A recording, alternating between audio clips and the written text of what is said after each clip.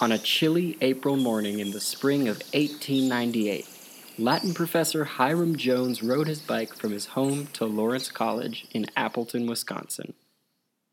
He pedaled through the mud and melting snow, making his way toward the main hall to teach his class on Cicero.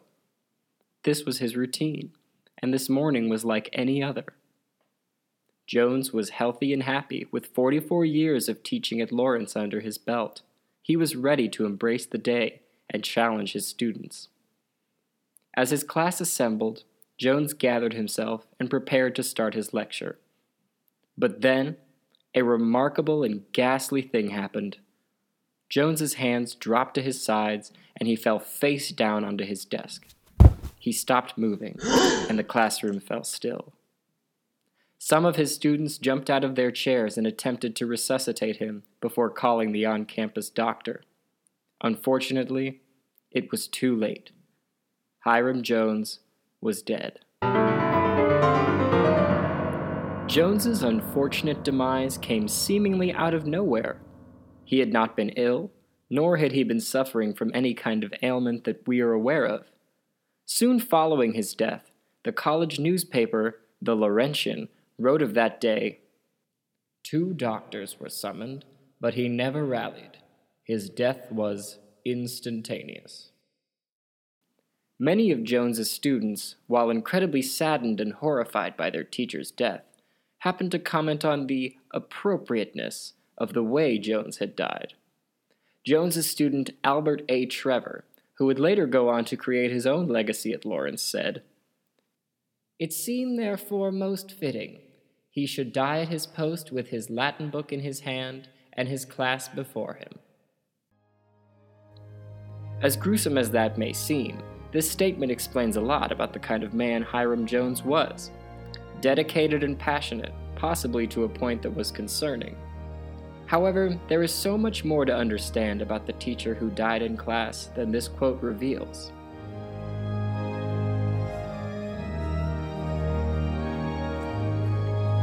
Hiram Augustus Jones was born on December 3, 1831, in Grafton, Massachusetts.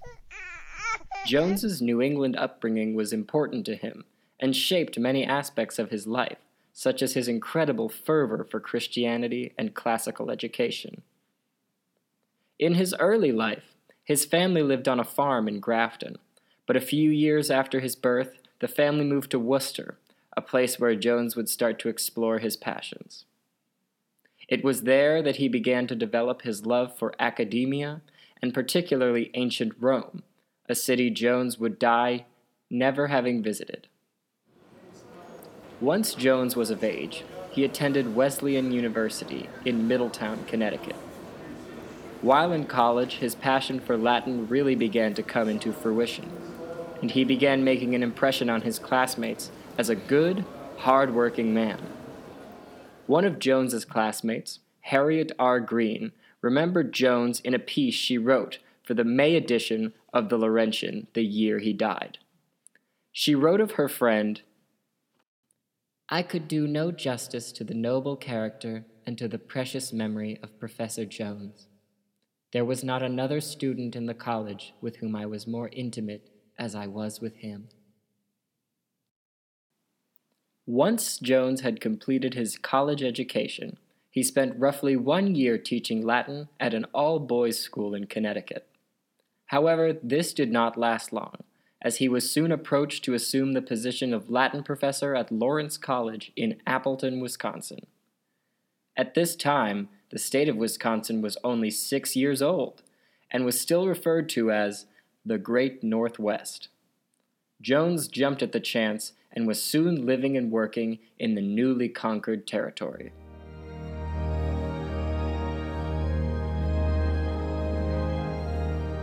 Now a professor, Jones wasted no time trying to imbue in his students a love for Latin and classical Greek.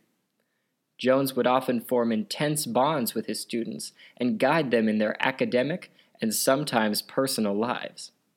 In some cases, Jones shared more than just his enthusiasm for academia with his students.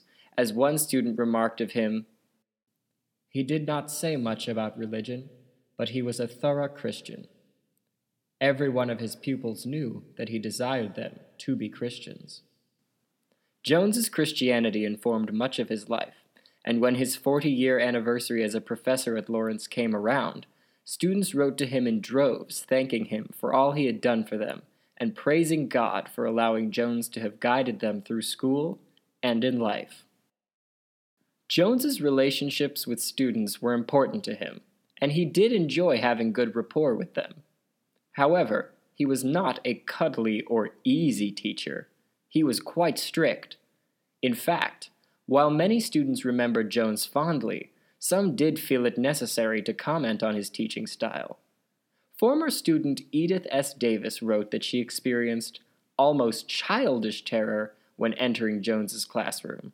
She went on to say, "You could not do second or third-rate work under Professor Jones. He would not tolerate it." While many students did fear Jones, one in particular was at the opposite end of that emotional spectrum. Miss Emily Talmadge had been a student of Jones during the late 1850s, and in 1861, the year after she graduated from Lawrence, the two were married. Not much is known about their relationship, but Jones definitely took the concept of "see me after class" much further than most teachers would. Hiram Jones had quite the life. He had come from humble beginnings and rose to a stature unmatched by any of his colleagues. He taught at the same institution for over 40 years, through both the Civil and Spanish-American War, and cemented his place in Lawrence's history.